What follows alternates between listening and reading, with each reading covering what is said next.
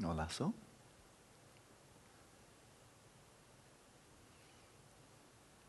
If this 8-week retreat were a baseball game in which each of us had just hit a very, very long fly ball, then we've already run to first base and come to second base, and now we're rounding second base and coming into third. And maybe we can get a in-the-stadium home run, right? But we've come beyond the halfway point now, so we're coming to home base. And it's not premature just now and then to anticipate how the practices we're engaging in here may be really fully implemented when we get back to wherever we're going. It's obvious that for those of us who are going back to active way of life, as I will be, so my life is going to be less leisurely when I leave here than it is now, it's easy to think, oh, boy, I've only got 3.5 more weeks for shamatha. I wonder how I can manage when I have to have many responsibilities and so forth. That's one way of looking at it. And another way of looking at it is in terms of the 4 immeasurables, this mind center gives so limited opportunity. I have to draw so much on imagination to really fully develop these 4 immeasurables. Whereas when I go back wherever I'm going to be meeting lots of sentient beings and lots of different situations.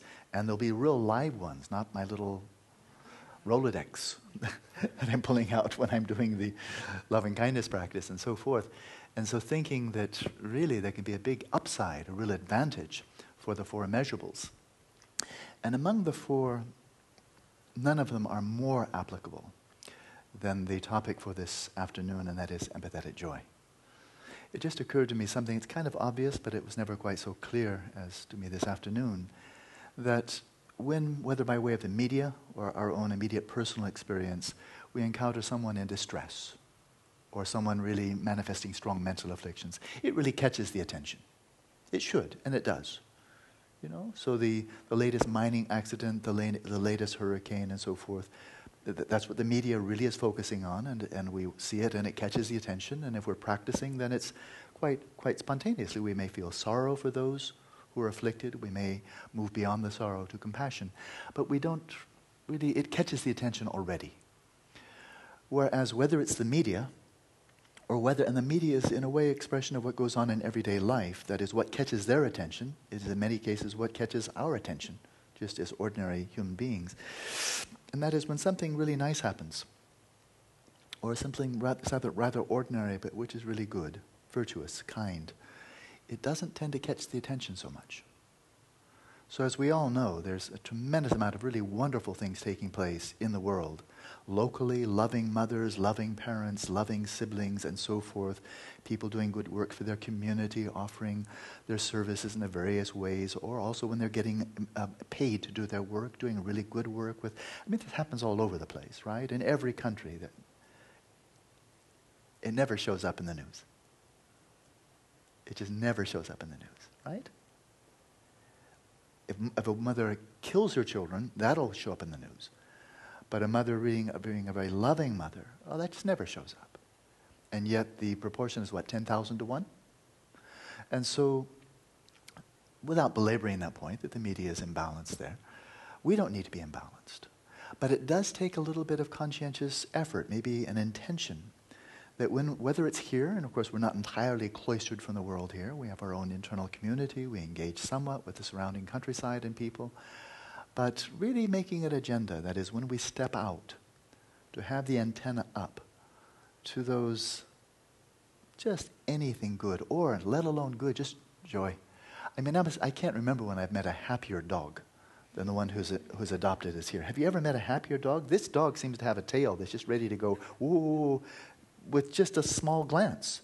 And then it suddenly becomes your best friend. She becomes your best friend, like, Carissa, hi Carissa, this is me. Hi, wag, wag, wag, wag, wag, wag. And you want to play? You want to play? Or I saw her just this morning when I went for my walk. There were, the local gang, and just around the corner, and she walked over to them and she was dancing. She was dancing. She could hardly even come down to touch the earth. She was just kind of prancing over and then just jumped on one, and everybody knew she was playing, so the other ones all played with her. Wow, that's one happy dog. If you have to be a dog, she lucked out. And so a little thing like that, dogs playing, and you can see they were really just playing and having a good time. Well, why not? That's time for empathetic joy. You know, you go to India, I don't see many so happy dogs. Here, lots of happy dogs, especially that one. That's the happiest boy. She's queen of the day. So whether it's a dog being happy, or there's one fellow a little bit younger than I, maybe he's 50, and he drives one of those little motor scooters with a carriage, and I see him pretty frequently.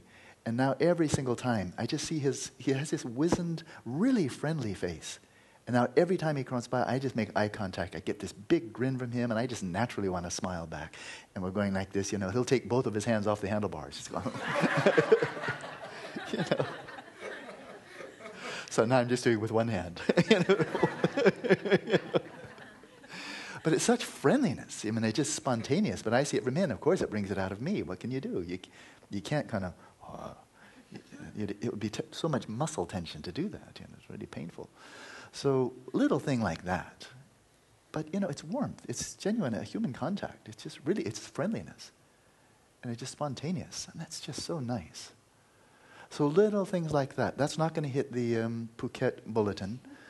There's a really friendly guy out there riding a moped with, keep your eyes out for him. He's public friend number one. That won't show up. Not in the local newspaper, anywhere else. But to be attending to them, and psychologists have found this, I think it's really a nice insight from modern psychology, and that is when they've done surveys of people who just generally would characterize their lives as being quite happy. And there are people like that, quite a number of them. The common characteristic among them, very, very commonly, is they find many, many things to take delight in. They're not waiting to win a lottery or waiting for some big, fantastic thing to happen. They're just taking delight, finding many small things to take delight in. And they just keep the engine warm, keep the engine running. You know, a little thing like that, seeing this guy. But every time I see him now, I see him coming from afar, and I'm just ready to smile. You know, nothing can try, but I'm just, because I know he's going to be smiling at me. So what can I do? I'm getting my hand ready, and, you know, and this big smile comes over his face, like his long-lost brother or something, you know. And so, finding many opportunities. Well, as I listen to you week by week, coming in for your weekly, meetings, or some of you say the week went really well, some will say really difficult. Everybody says up and down, you know. And so if you're waiting for the end of the session to see whether you can be happy or not, happy with your practice, oh, that was a good session. The next one probably won't be, but the last one was good. Of course, it's over. And the next one will probably suck, given my past track record. But the last one was nice. The memory is fading. But bye-bye, nice session, you know. Rather than going that route, you know, within the session, every time that you see, let's just do it right now for 4 seconds.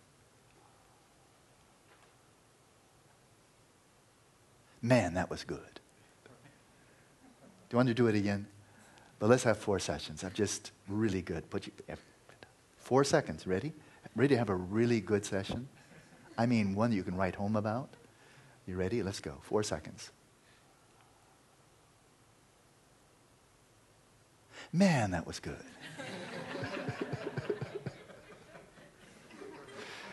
Wasn't that great? I mean, man, did you even have one wandering thought where you abducted even once? 4 seconds, man, that's the stuff that shamatha is made of, you know. So within the session, finding many opportunities. You don't need to bring out the brass band. You don't need to give a whole commentary. Man, are you good? You are just so good. You are good. You don't need to overdo it, but quietly taking satisfaction. And bear in mind, when you're distracted, you're not aware of it anyway. So why, what's to be unhappy about? And by the time you're back home, by the time you recollected it, what you could be unhappy about is already past, so why bother to be unhappy about it? Because you're home again, right? So really you never have any excuse for being unhappy in your meditation, because when you really suck, you're unaware of it anyway. And by the time you're back, so why not just be happy that you're back, rather than being grumpy that you used to be not back? So find many opportunities just to take, in a single session, Ready for just one more? Because I like it so much. 4 seconds. You ready for a really incredibly good session?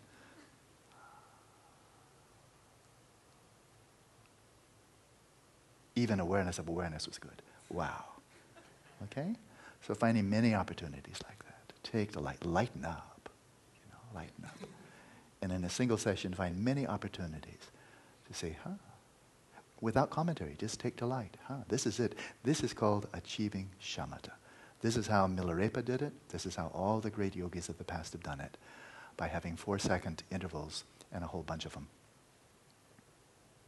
So, whether it's inside, whether it's outside, that's really the key to empathetic joy. So this afternoon, what I'd like to do is start from the outside. Empathetic joy really is emphasis on the outside. I'm adding the inside to make sure there's parity there and to overcome the old inclination that many people have of putting oneself down. But today we'll really go out. And what I'd like to do is that we start Theravada and we end Mahayana. And we start classic Theravada, rich, noble, incredible tradition of attending, first of all, as we attend outwards, letting our attention rove. So it's this kind of balance of not just having a wandering mind, but not also being too regimented, too tight, but just roving out, almost like a fishing expedition to see what fish will bite. To see as you attend outwards to people you know personally, by way of the media, people who really bring kind of a lightness, a joy to their life, to people who've experienced success. Good fortune comes their way. There are many such people, some of them you know personally. Linger on that, bring them to mind, take delight in their joy, share their joy with them. So there's one whole phase. So taking light in the joys, the successes, the good fortune of others, their happiness. And then on the one hand, and then going on to attending to those who are actively cultivating the causes of happiness by way of an ethical way of life, by cultivating samadhi, mental balance, cultivating insight. So attending to those, taking delight in those who are really manifesting the virtue in the world, taking delight in that. And so this is really cultivating an emotion. And to learn that we really can cultivate emotion, that they don't just happen to us. We can go out, seek them, cultivate them, and then like a farmer, reap the harvest. And it has to do with what we're attending and how we're attending. Because we can also attend to the same people and look at them with jealousy or envy. Right? Can happen, but that's kind of counterproductive. And so attending to the joys, successes, good fortunes of others, their happiness, attending to others and their virtues, their cultivation of the actual causes of happiness for themselves and others.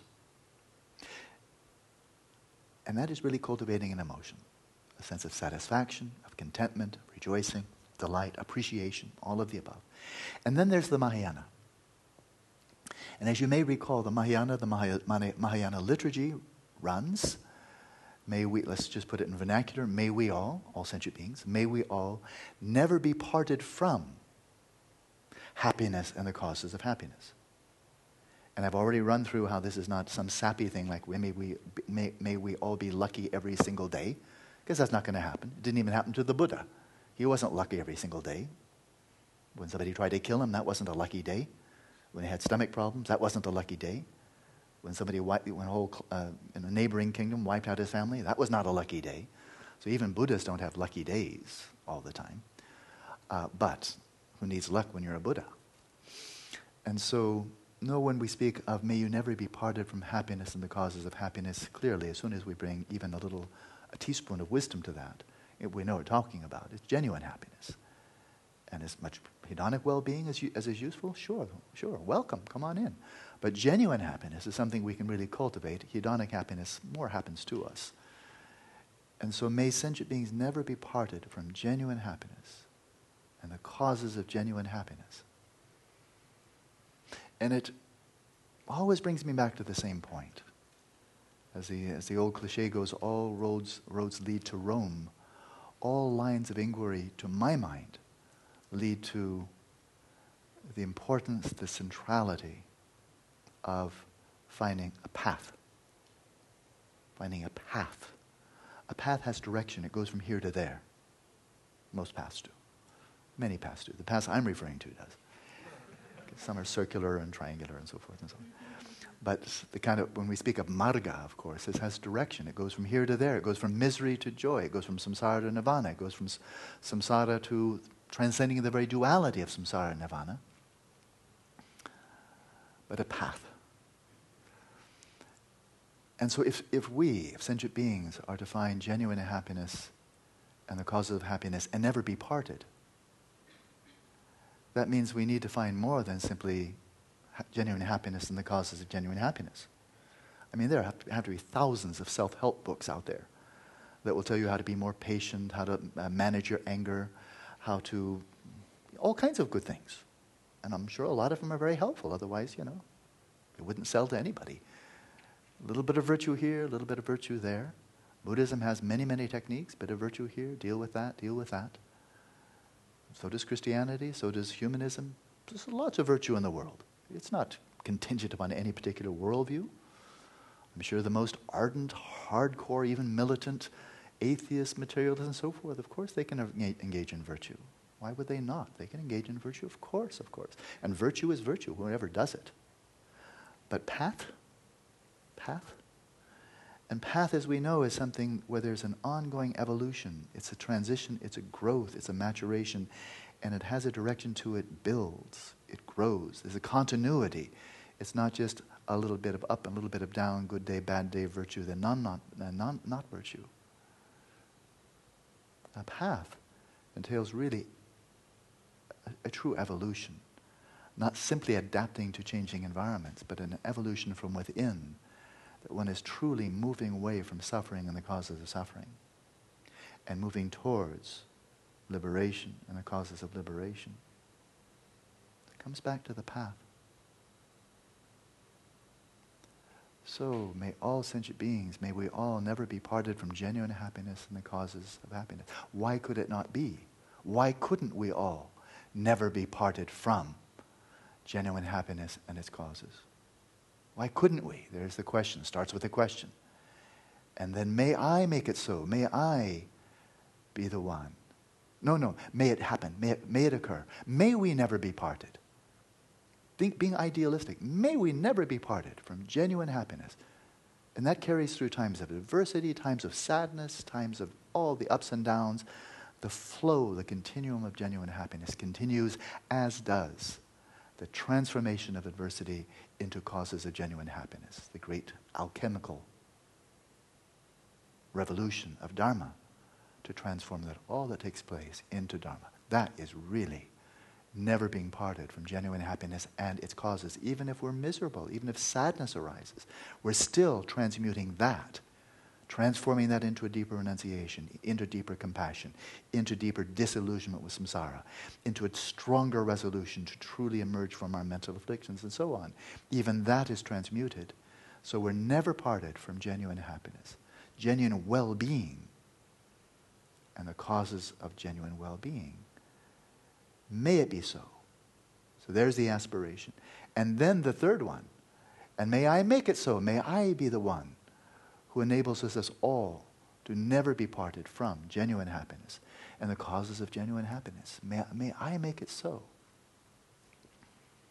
So when we consider, and I would invite everyone here individually on our own, uniquely, from our own perspective, to consider this question. What's the greatest you can imagine offering to the world around you? What's the greatest good you can imagine? It's not one of those trick questions like, okay, now did you get the right answer? Did you get the right answer? Oh, you didn't. Oh, you got the good. Okay, he got the right answer. Not that. Of course there's a Buddhist answer. But what's your answer? Because your answer will be real for you. What's the greatest good you could offer? And not within the next 10 minutes or the next 1 year or 5 years. What's the greatest good you could offer? What's the greatest good you would love to offer? Greatest benefit. And I'll tell you the Buddhist answer. There are many goods that many people can bring to the world, and many do. Helping people overcome blatant suffering and finding hedonic happiness. That's incredibly valuable. If you're hungry, people want food. If people don't have an education, they need an education. And so forth. Enormously important. And there are many, and it's in the public eye. There's a lot of public awareness. Billions of dollars are going there, and they should. And maybe that's the framework in which your own life will be dedicated to medicine, to education, to poverty, and so forth and so on. There's a lot of attention. Well, there needs to be a lot of attention. It's massive, it's large. And solutions, remedies, healing, it really is available. There's that whole bandwidth. There's helping other people cultivate virtue. And many people do that. Really, many people do. It's a much smaller number of people who really, their life's mission, what their lives are all about, is helping other people, guiding, inspiring, encouraging other people to cultivate the actual causes of happiness. And not just reap the benefits, but actually cultivate the inner causes. Right? And that's a noble profession. Happens to all religions at their best. It happens many, many times outside of religion. Parents instilling really good virtues, ideals, ethical principles in their own children. That happens a lot. Happens a lot. And whether they're religious or not, it happens a lot. Secular and religious. That's a wonderful thing.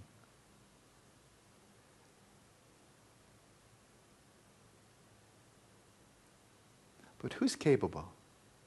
And how many people are there who are guiding others so they can find a path that is irreversible? They don't just dip into virtue, do a bit of meditation, do a bit of this, do a bit of that, do a little retreat here, a little retreat there, or whatever. But are able to skillfully and effectively guide others to finding a way out of samsara. That's what it really boils down to. Can actually lead others out of samsara. To a complete and irreversible healing of delusion, craving, and hostility. Beyond that, Mahayana path can actually skillfully, effectively lead people to the Mahayana path where you slip into a current, a bodhisattva current that takes you all the way to perfect enlightenment. Where are the guides? I think of the Old West. The Old West, the mid-19th century. Those were real pioneers back then. 1850, that was real, before the Civil War, they were real pioneers, right? Even after the Civil War, still pioneers. But you can imagine if you're one of those early pioneers, 1830s, 1840s, wanting to get out to Oregon or California, can you imagine how immensely important finding a guide would be? Because that's one heck of a lot of wilderness. Between the Mississippi River and California, Oregon, and so forth, that's a lot of unknown territory. A lot of dangers. You want to have a good, number one, you probably won't want to go solo. You probably want to have a group, a sangha with you, right? Some support, some real group energy. And when one gets ill, you don't just die of starvation out there on the Great Plains. You have some companions to take care of you, and then you get well, and they get ill, and you take care of them, and so forth. So you've got a community, a sangha in motion, heading from the Mississippi River out to the Pacific coast. Number one, but having a sangha is not quite enough. Blind leading the blind doesn't tend to work too well. And so you can imagine if that caravan, that traveling sangha, can find a guide who's been there, has come back, not only solo, which a lot of frontiersmen did, but actually knows how to lead a caravan, how to lead a wagon train, that would be really quite a find. Okay. Then people would want to rally around that person. Take us, let us be your next group. Carry us to the far shore. So that would be quite an offering. That's a nice parable, I think. But this is the far shore of suffering. This is the far shore of realizing your own Buddha nature. And to guide others so they actually find that path. And more they become their own refuges. Because you can imagine if you were in that caravan and you've been one of those who faced all the challenges of getting from the Mississippi River to the Pacific coast. By the time you're on the Pacific coast, you could almost go back to Mississippi River and say, howdy folks, I'm a guide. I did it. I've done it. I know where to go. I know the kind of things you're going to encounter. If you'd like me to help you, I'm ready. And if you don't, I'm just going to head back to the Pacific by myself. So what would you love to offer to others? It comes back to that theme. May we all never be parted from genuine happiness and the causes of genuine happiness. May I make it so. And if you wish, you may finish that liturgy, because I don't want to deprive you of it. May my own spiritual mentors, not just one, Lama, may my own spiritual mentors, my Yidam, the Buddhas, may they all bless me, that I may be so enabled to effectively help others so they're never separated from genuine happiness as cause.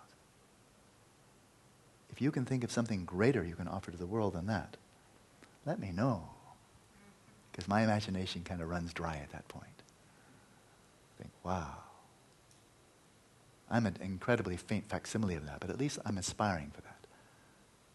That really strikes me as quite noble and immensely satisfying.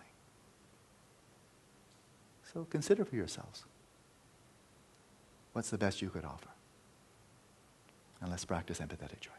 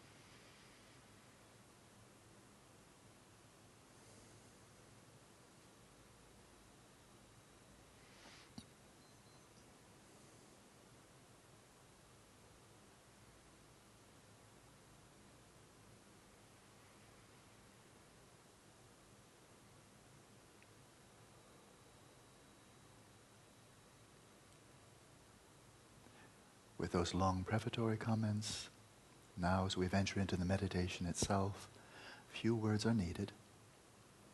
Let's begin as usual, settling the body, speech, and mind in their natural states.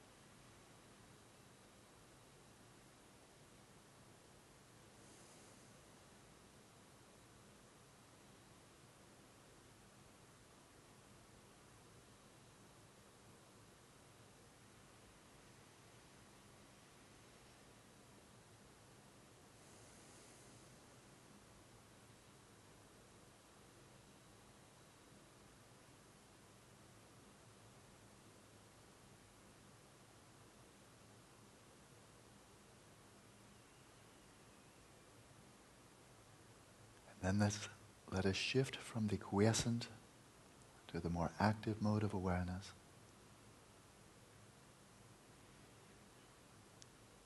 Allow your attention to rove.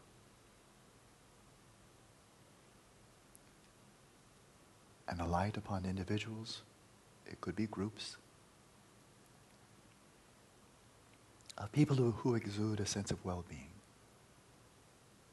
of good cheer. They light up the room.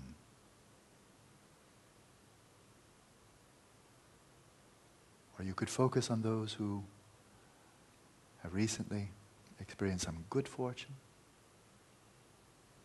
some success, are really finding happiness. Attend closely. Let their happiness and good fortune be real for you. And you may, if you wish, with each out-breath, just breathe out this light of gladness, appreciation, taking a simple pleasure in others' joys and successes and good fortune.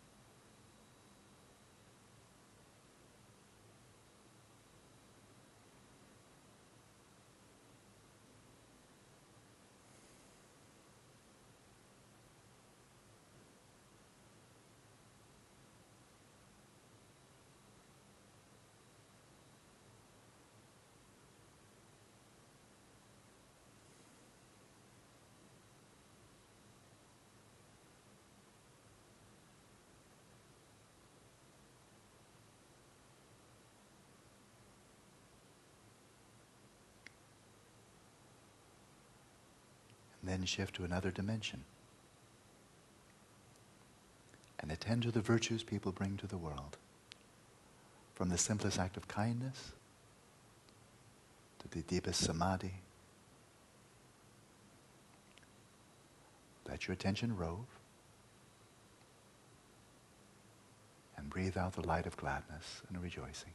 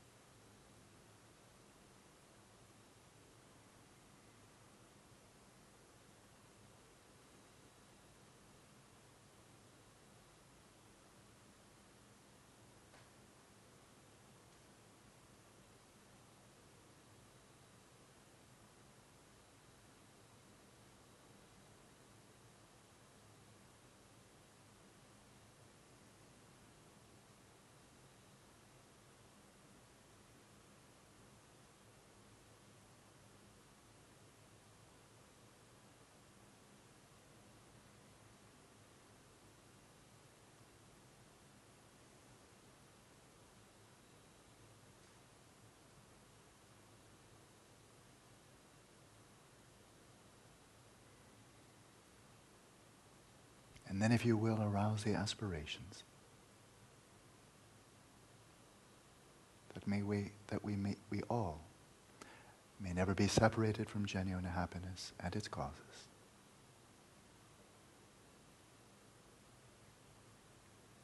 And breathe out this aspiration to all those around you.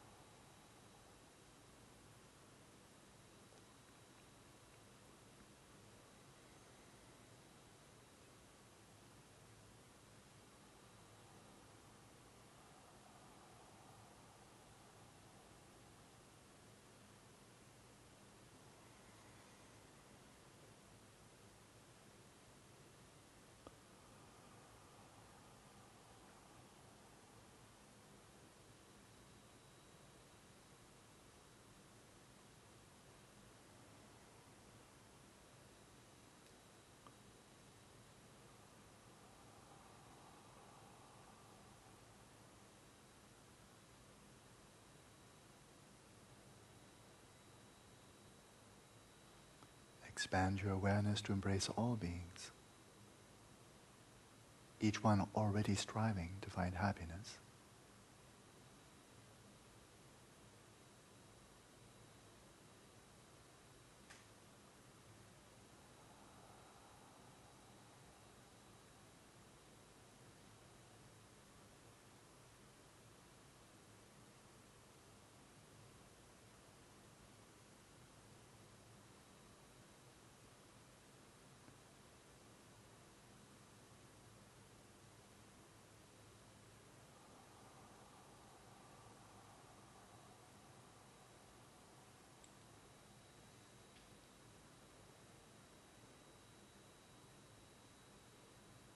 Then release all appearances and all aspirations, and for just a short time, rest in the luminous nature of your own awareness.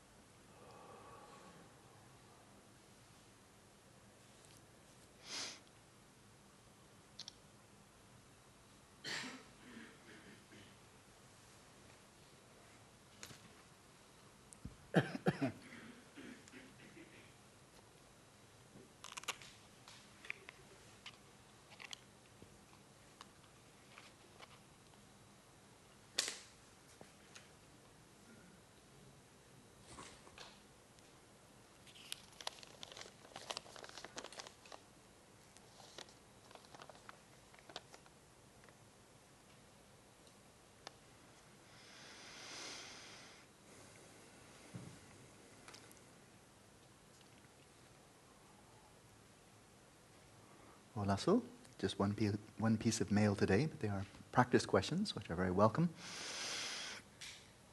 This has to do with shamatha. According to the attention revolution, one experiences the flow of involuntary thoughts like a cascading waterfall all the way from stage 1 through 3.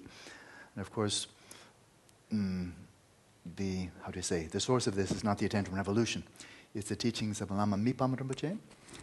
I mean, of course, I'm not criticizing anything, but I want you to know that it's not, hey, Alan had this idea that, I don't know about Alan's idea, but this cascading waterfall, he's spending too much time under the shower.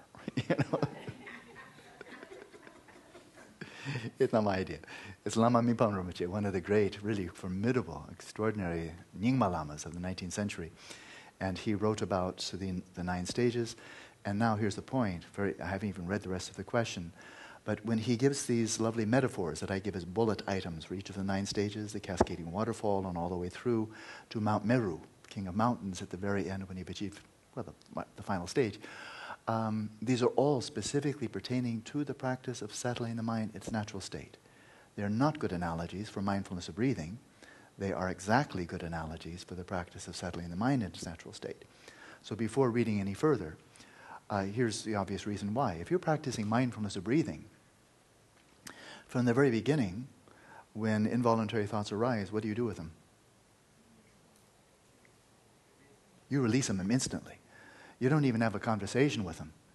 You don't even ask them whether they're nice or ugly, friendly or what have you. Just out. Out. Period. Right?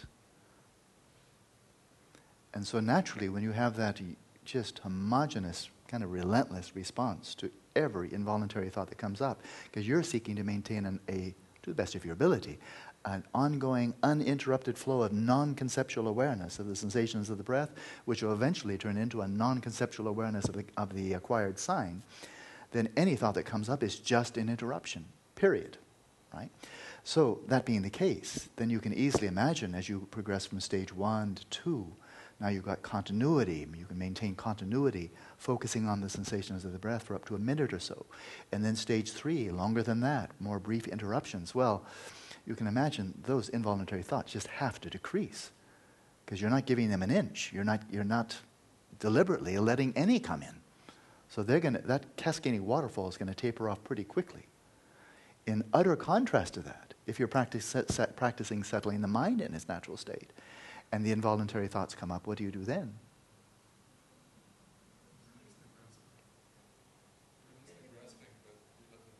Yeah, you let them be. Just think Beatles, and just let them be, let them be, let them be, let them be.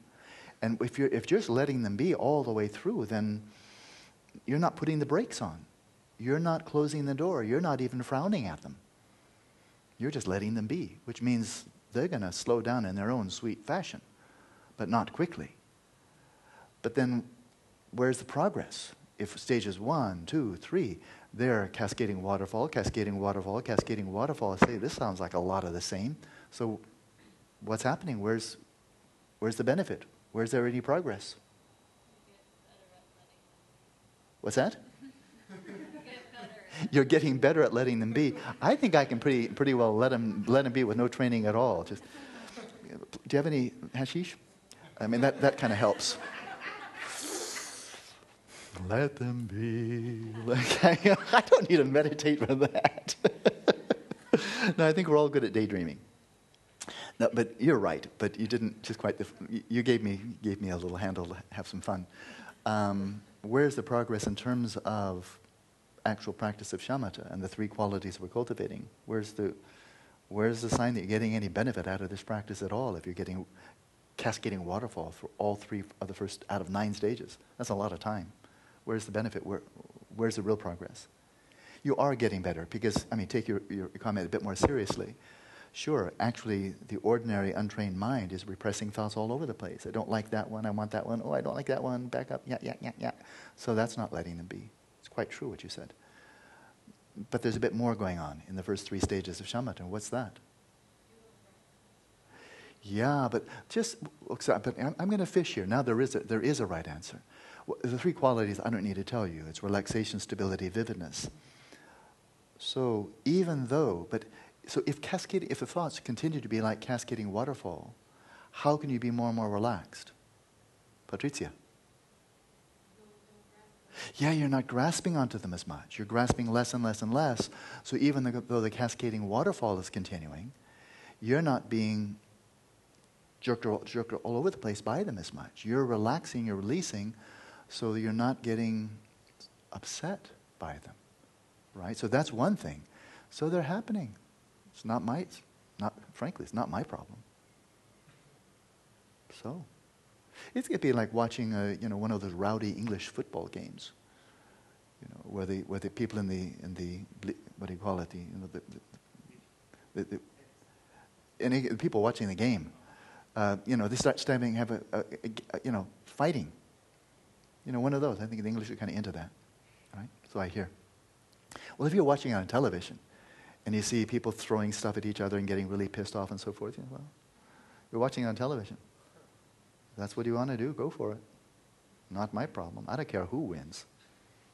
Liverpool versus somebody else.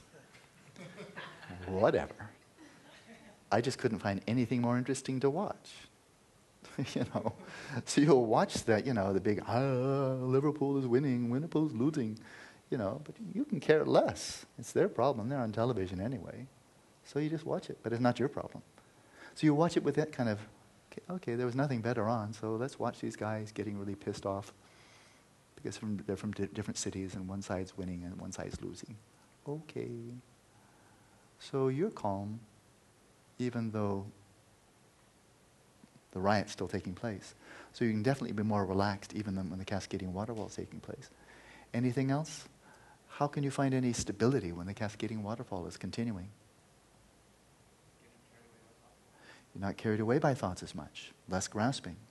Less grasping. It comes down to the same thing. Because there's less grasping, you're more relaxed. Because there's less grasping, you're not carried away.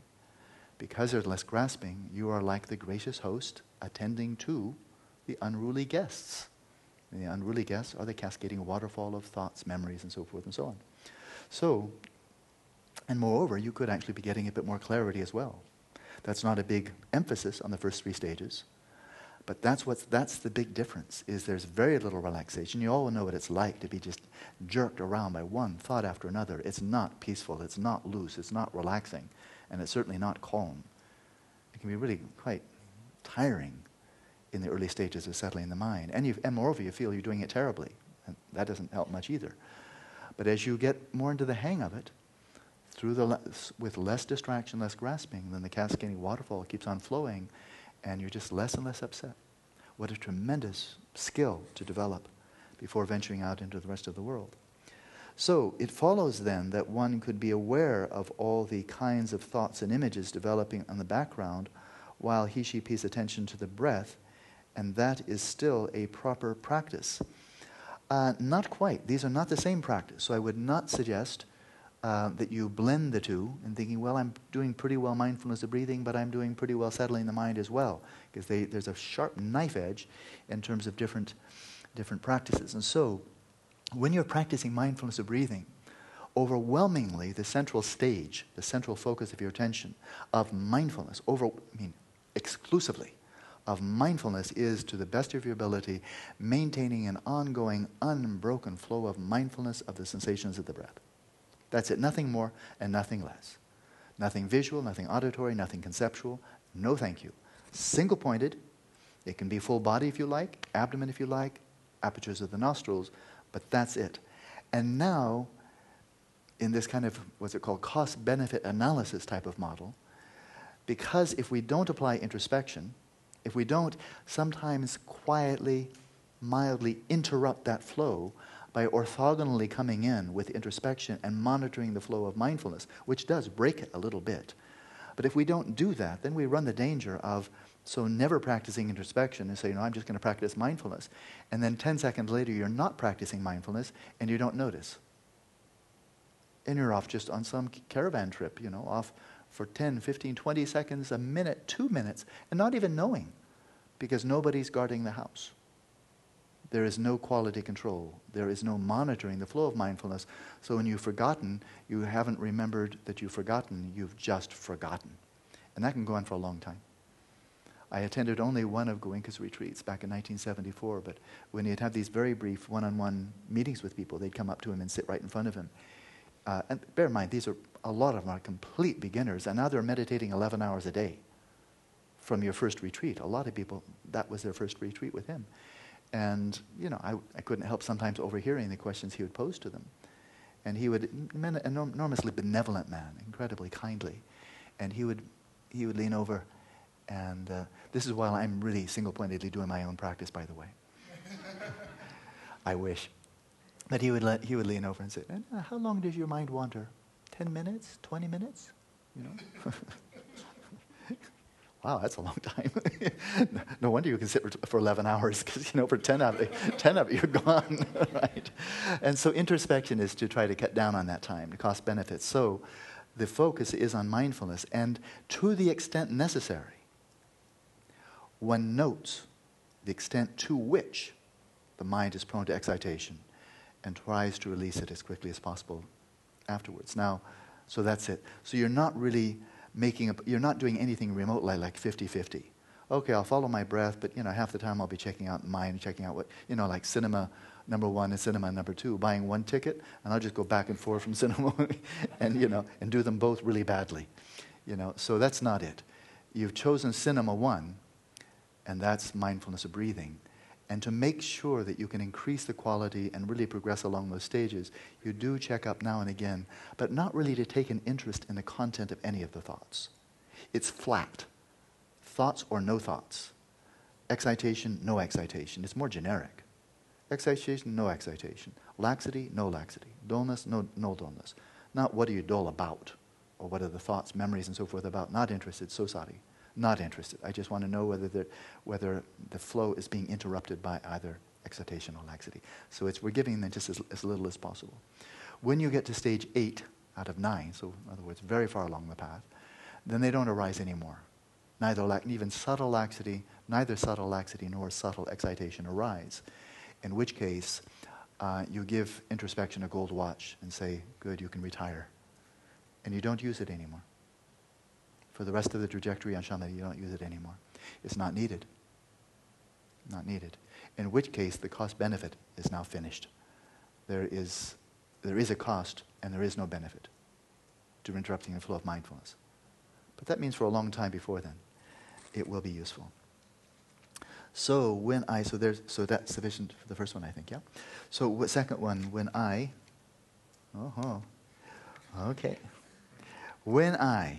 pose a question in class about whether my experience of developing stories, images, etc. on the background means that the attention is being split, your answer is yes. When I did that. About whether my experience of developing stories, etc., on the background. Developing stories. Well, if you said I said yes, I presume I said yes. Yeah, because if you're developing a story, of course, none of these practices entail developing a story. Settling the mind does entail attending to the story, but without developing it. Whether your experience of developing stories on the background, I don't understand the question really. I don't understand what you're referring to. Basically, but I think I got my answer so far. You have the answer so far? Yeah, so I think I misunderstood. Okay, why don't I read the rest? What I was trying to say, Okay, go ahead. in the first part, there was Here's the microphone. Thank you. What I was saying is that in the first part, to me it was contradicting. I was drawing contradictory conclusions from two seemingly the same things. Yeah. Because I was going off by assuming that the cascading waterfall effect applies to mindfulness of breathing. Yeah, it doesn't. Okay. I mean, it's cascading waterfall on stage 1. By stage 2, that cascading waterfall should definitely be diminished. I see. Okay. Okay? Yeah. Okay. I'll go ahead and see if I can pull anything out of the rest.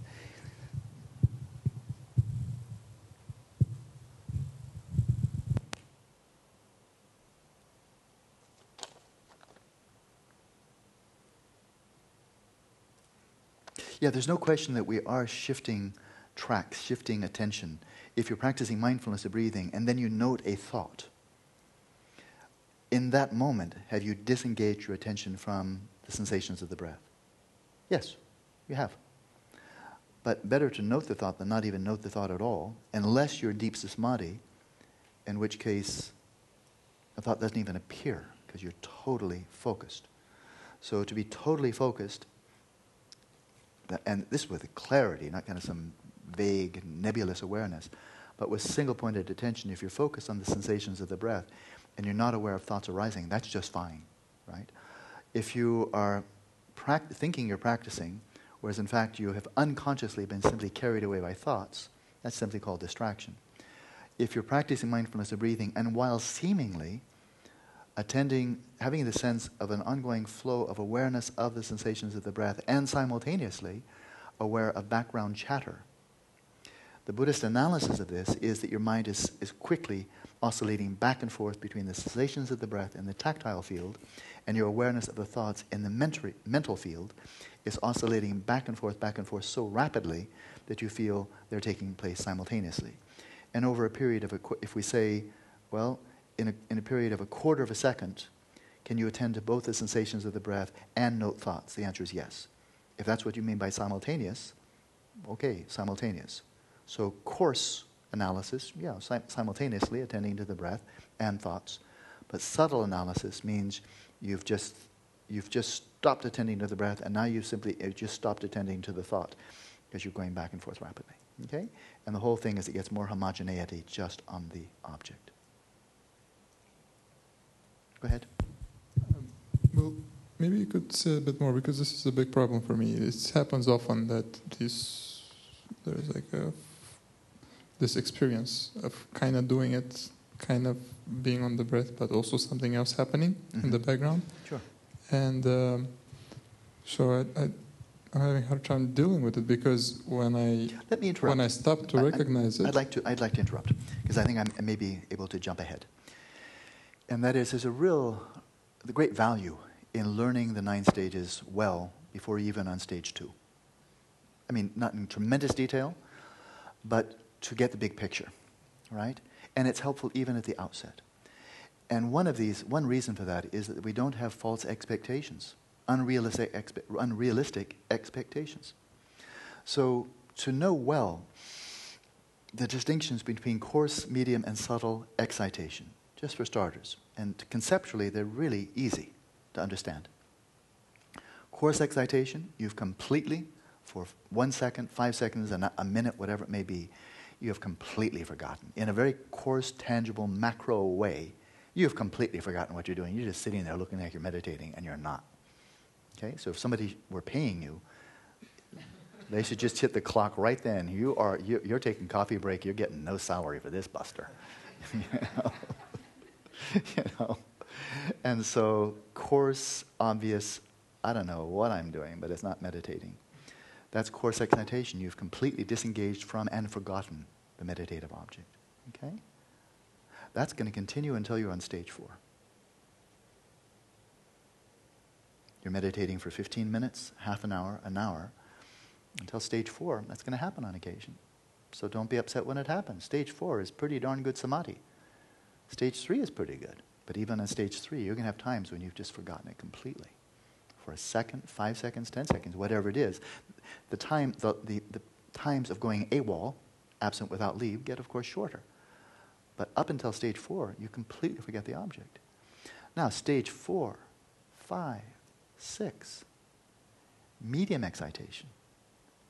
Medium excitation means, on a coarse level, you're primarily, on occasion, when it occurs, you're primarily attending to the distracting thoughts and so forth. And secondarily, more peripherally, you're aware of, let's say the breath. Let's just stick with that practice. So it's kind of like, I wonder whether they can get any more ice cream or whether that's the last batch they're going to give us, because in the last retreat, there was less and less ice cream, and then there just wasn't any more. And oh yes, in-breath, out-breath. And carry on. Oh, very, very good. Yeah. But now if they do get, I wonder if we could move it. Yeah, in-breath, yeah, got it. In-breath, yeah. I bet an out-breath is about to come, I'm sure of it. And so, but I wonder if we couldn't move, I wonder if we could persuade him to get just one more in-breath, yeah, got it. And so we're primarily focusing on ice cream. I never do this, but in case some of you do this, I wanted to warn you off, This is medium excitation, where you're kind of, in-breath, out-breath, got it. Don't bug me already. Hey, But you're primarily, 4 periods, you're primarily focusing on ice cream and kind of humoring the breath. And that's up on stage 5 and 6. That's really up there. You could be doing 2-hour sessions. But on occasion, you're going to be doing that. Primarily focusing on whatever is exciting the mind, distracting, and secondarily holding on, holding on. And then you get up to stage 7, up there, stage 6, 7, and 8 in principle. And now it's subtle excitation, where you really are primarily focused on, let's say, the acquired sign at this point. But there are a little bit of flies buzzing around your mental head. That is, you can hear the background noise. And you're really there. You're in the zone. But occasionally, ice cream. That's up at stage 7. You could be doing 3 or 4 hour sessions at that point. So when you see, way up there you still have this, then you say, okay, and I'm on stage 2. Well, then no wonder. Then without false expectations, you don't beat yourself up for not being where you aren't. That's what those stages are good for, really, really good for. Not for setting goals, like how long will it take before I hit stage 3 and all that kind of business. That's counterproductive. But not having false expectations and then seeing the signs. In most of my sessions over the last 2 weeks, in most of them, by and large, I saw that primarily I was in the object. Occasionally I would forget for brief periods, but I would quickly come back. And there were a couple of sessions, or one day especially, it was really bad, and I was back to stage 1 and 2. But then there was one day, it seemed like session after session, I seemed to be really on, and I wasn't losing it at all for 45 minutes. And so I was getting a little dip into stage 4. And I had some fallback to stage 2 and 1, but overall it was kind of, then judging this pretty much month by month. Week by week's too short, day by day is ridiculous. But month by month, oh, okay, pretty much I think my home base is now stage 3. And occasionally I slip back. I'll have some really good sessions and I'll slip back. And then I'll regain my ground. And then I'll have few more of sessions where I'm really venturing out into stage 4. And so forth and so on. And that's how it moves. Okay? Okay? Thank you. You're welcome. All righty. Good. We still have a few minutes. That was a good, very practical question. Comments, insights, breakthroughs, incredible lucid dreams? Any of the above? Complaints about the food?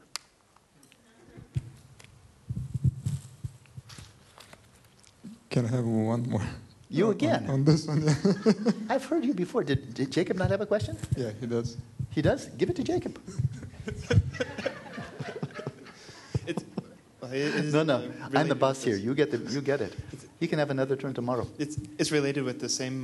That's okay. With mindfulness of breathing.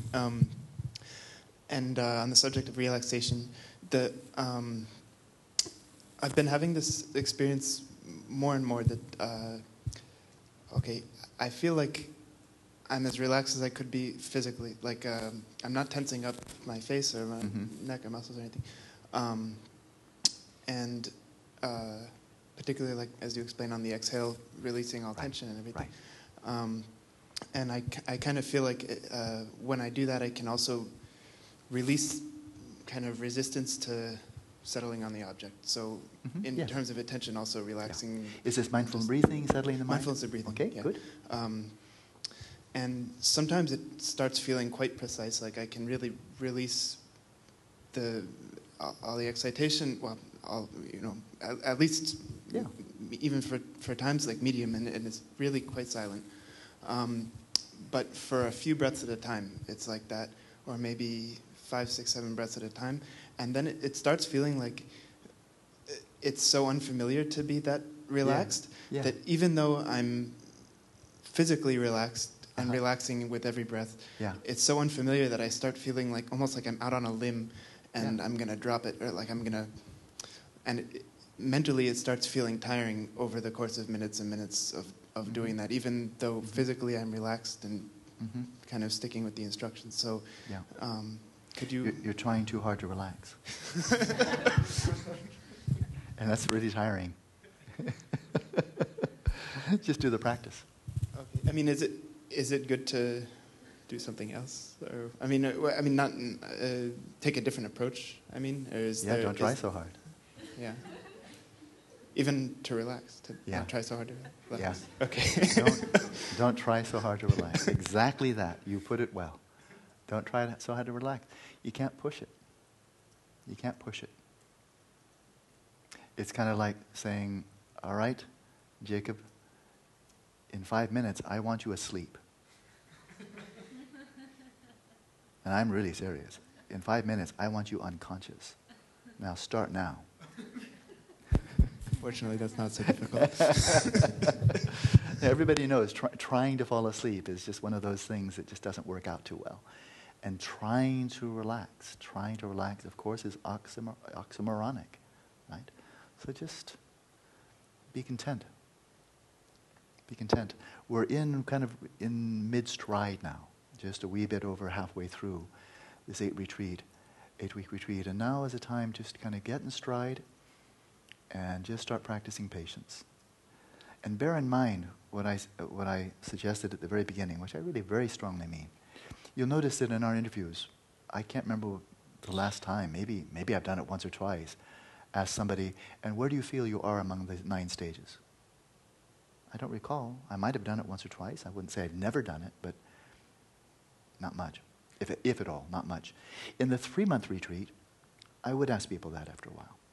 Because by the time they'd finish 6 weeks and they know there's another 6 weeks coming, they're not kind of already wrapping up and thinking, that they're going to be out of here. And then people responded. And I wasn't pushing, they knew that. But in an 8-week retreat, I don't want people to get hung up on that at all. I don't want them asking that question. And that's why I'm not asking that question either. The aspiration is, from my side, and I hope from everyone here, is not how far along the path of shamatha can I get in 8 weeks. Because that's just inviting the syndrome of hope and fear. And then you'll be judging it day by day. Am I making it? Am I going to achieve my goal? Much worse than a waste of time.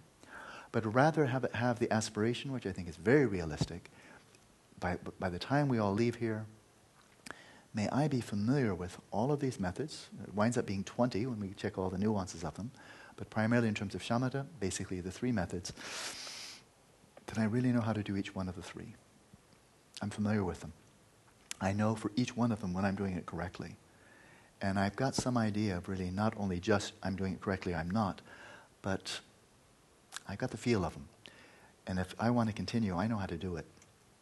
And if I want to go from here to a one-year retreat, why not? Why not? What more do I need to know in terms of sheer information transfer? What question didn't I ask that was really important? Now, if you go off from here and do a 6-month retreat or a 1-year retreat or something like that, very solitary, very focused, could further questions come up? Of course, why not? But then that's what the internet's for. Pop me a question. But overall, and I have found this to be the case, including more than one person from the spring retreat. One just leaps to mind. She's now in a groove. She came in well prepared. She attended the 8-week, knowing that when she left here, she wanted to go into a 1 to 2 year shamatha retreat. She's in now, and she contacts me about once a month or so. No drama. She's just in her practice. She knows how to do it. She knows what she wants to do. She's got very balanced practice, excellent discipline, wonderful motivation, excellent ethics. She's just doing the practice. Okay, that makes me really happy. And the further she goes along the path, the less she'll need me. I'm happy to be of service. But she's just becoming more and more independent, self-reliant, because she knows what she's doing. She really does. So that's where this practice leads. And so if you have that confidence, whether or not you're going to go into a 1 or 2 year retreat from here, maybe you're going back and have a baby, But go back and have a baby with that confidence. I now have 20 modes of meditation that I feel really familiar with. I'm going to apply that to raising my child, to making a living, and letting my mind become Dharma. That's what I aspire for. Okay? Yes. Anybody else?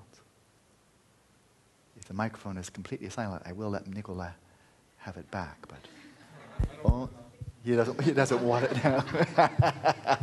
In that case, I do have another question. Go ahead, Mike. Go ahead, Jason. It's about the 4 measurables. I like that. So I don't want to be blurring these all together because I know they're 4 discrete practices. Yeah, but at this point, actually, this is I'm going to interrupt again. At this point, blurring is not that big a deal. Blurring, settling the mind with mindfulness of breathing, that's a big deal because they're different methods, right? But if we look at the Buddha's Metta Sutta, his primary discourse on loving kindness, he says, oh, wait a minute, blurring, I'm sure there's some compassion in there, I'm sure of it. And you're right. If you look at Buddha Ghosa's presentation of the liturgy, the slogans and so forth, the aphorisms of, may, the first 3 are compassion. May I be free of ill will. May I be free of physical affliction. May I be free of mental affliction. May I be well and happy. Wait a minute, that's merging. That's merging. I think Alan Wallace would not approve. Well, that's merging, but, it's not a problem. And so with compassion as well, as you imagine people emerging from their suffering, finding relief, if you imagine them finding a little bit of happiness, it's not a bad thing. And in the practice we're doing here, especially we went into the Mahayana mode of may we all never be parted from genuine happiness that the causes. One can say blurring. I think that's loving kindness. Sounds a lot like loving kindness to me. So this is not a big deal. And equanimity as well. Equanimity as well. Tomorrow I'll go back and make notes, make sure I don't even make a small mistake. But there's a very nice presentation from the teachings of Longchenpa, I believe it is. I have it in my notes, of the cultivation of, in sequence, great compassion, great loving kindness, great empathetic joy, and great equanimity. So the Mahayana modes. And the sequence of them is that sequence. And then there are 4 different times of the day in which to practice each one. And I just want to make sure I don't make any mistakes, so I'm going to review the notes to make sure I remember it correctly. But if you can imagine, there's just a magnificent crescendo building here. Number 1, for the baseline, the boundless, I think the order is magnificent, and I wouldn't mess with it. Start with loving kindness. Start with loving kindness. And then compassion. The reasoning behind it, let alone the heart feeling, but the reasoning is so clear. Loving kindness, compassion, empathetic joy, and then the grand finale, equanimity. And now you have the even base. And now moving from there to great compassion. The Bodhisattva's great compassion. And think that makes a lot of sense. That really makes a lot of sense. But then don't get bogged down. Great loving kindness. Oh, good balance. And now great empathetic joy. But with this spin, why couldn't all sentient beings never be parted from genuine happiness that causes? May they never be parted. May I enable them never to be parted. May I be blessed so that I may be so enabled to do that. Consider within classic, like Tsongkhapa's presentations and so forth, of step-by-step bodhicitta meditation. Doesn't this sound an awful lot like the extraordinary resolve? That is, I take upon myself the responsibility of liberating all sentient beings from suffering and bringing each one to genuine happiness. Does it sound an awful lot like that? When it's, may I do it? May I do it? It sounds like, boy, if that's not the extraordinary resolve, it's very, very close. Right? And then we think, then what comes right after the extraordinary resolve is bodhicitta itself, right? And then we think, well, what is the great equanimity? May all sentient beings be free. Why couldn't all sentient beings be free of attachment and aversion to those who are near and far? Abide in equanimity. Why couldn't all sentient beings abide in equanimity, free of attachment to those who are near, aversion to those who are far? Why couldn't they be free? May they be free. May I free them. Or may I facilitate and enable them to abide in such equanimity. May I be blessed that I may enable all to abide in such equanimity.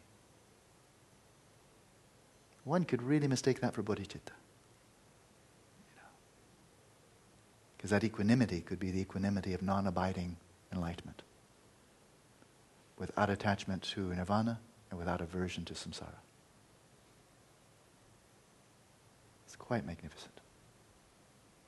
So, blurring is not an issue. It's not nearly a big deal among the 4 measurables, as it is in shamatha. Okay?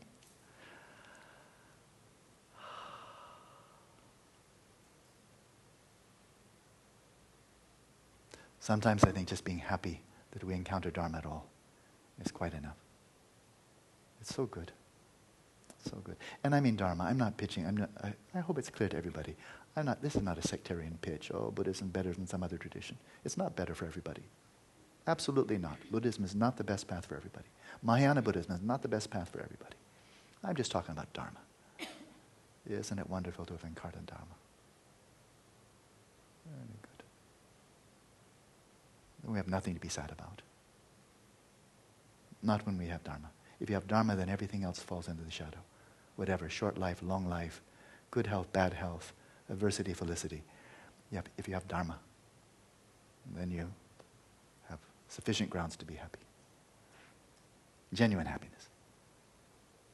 Dharma is sufficient.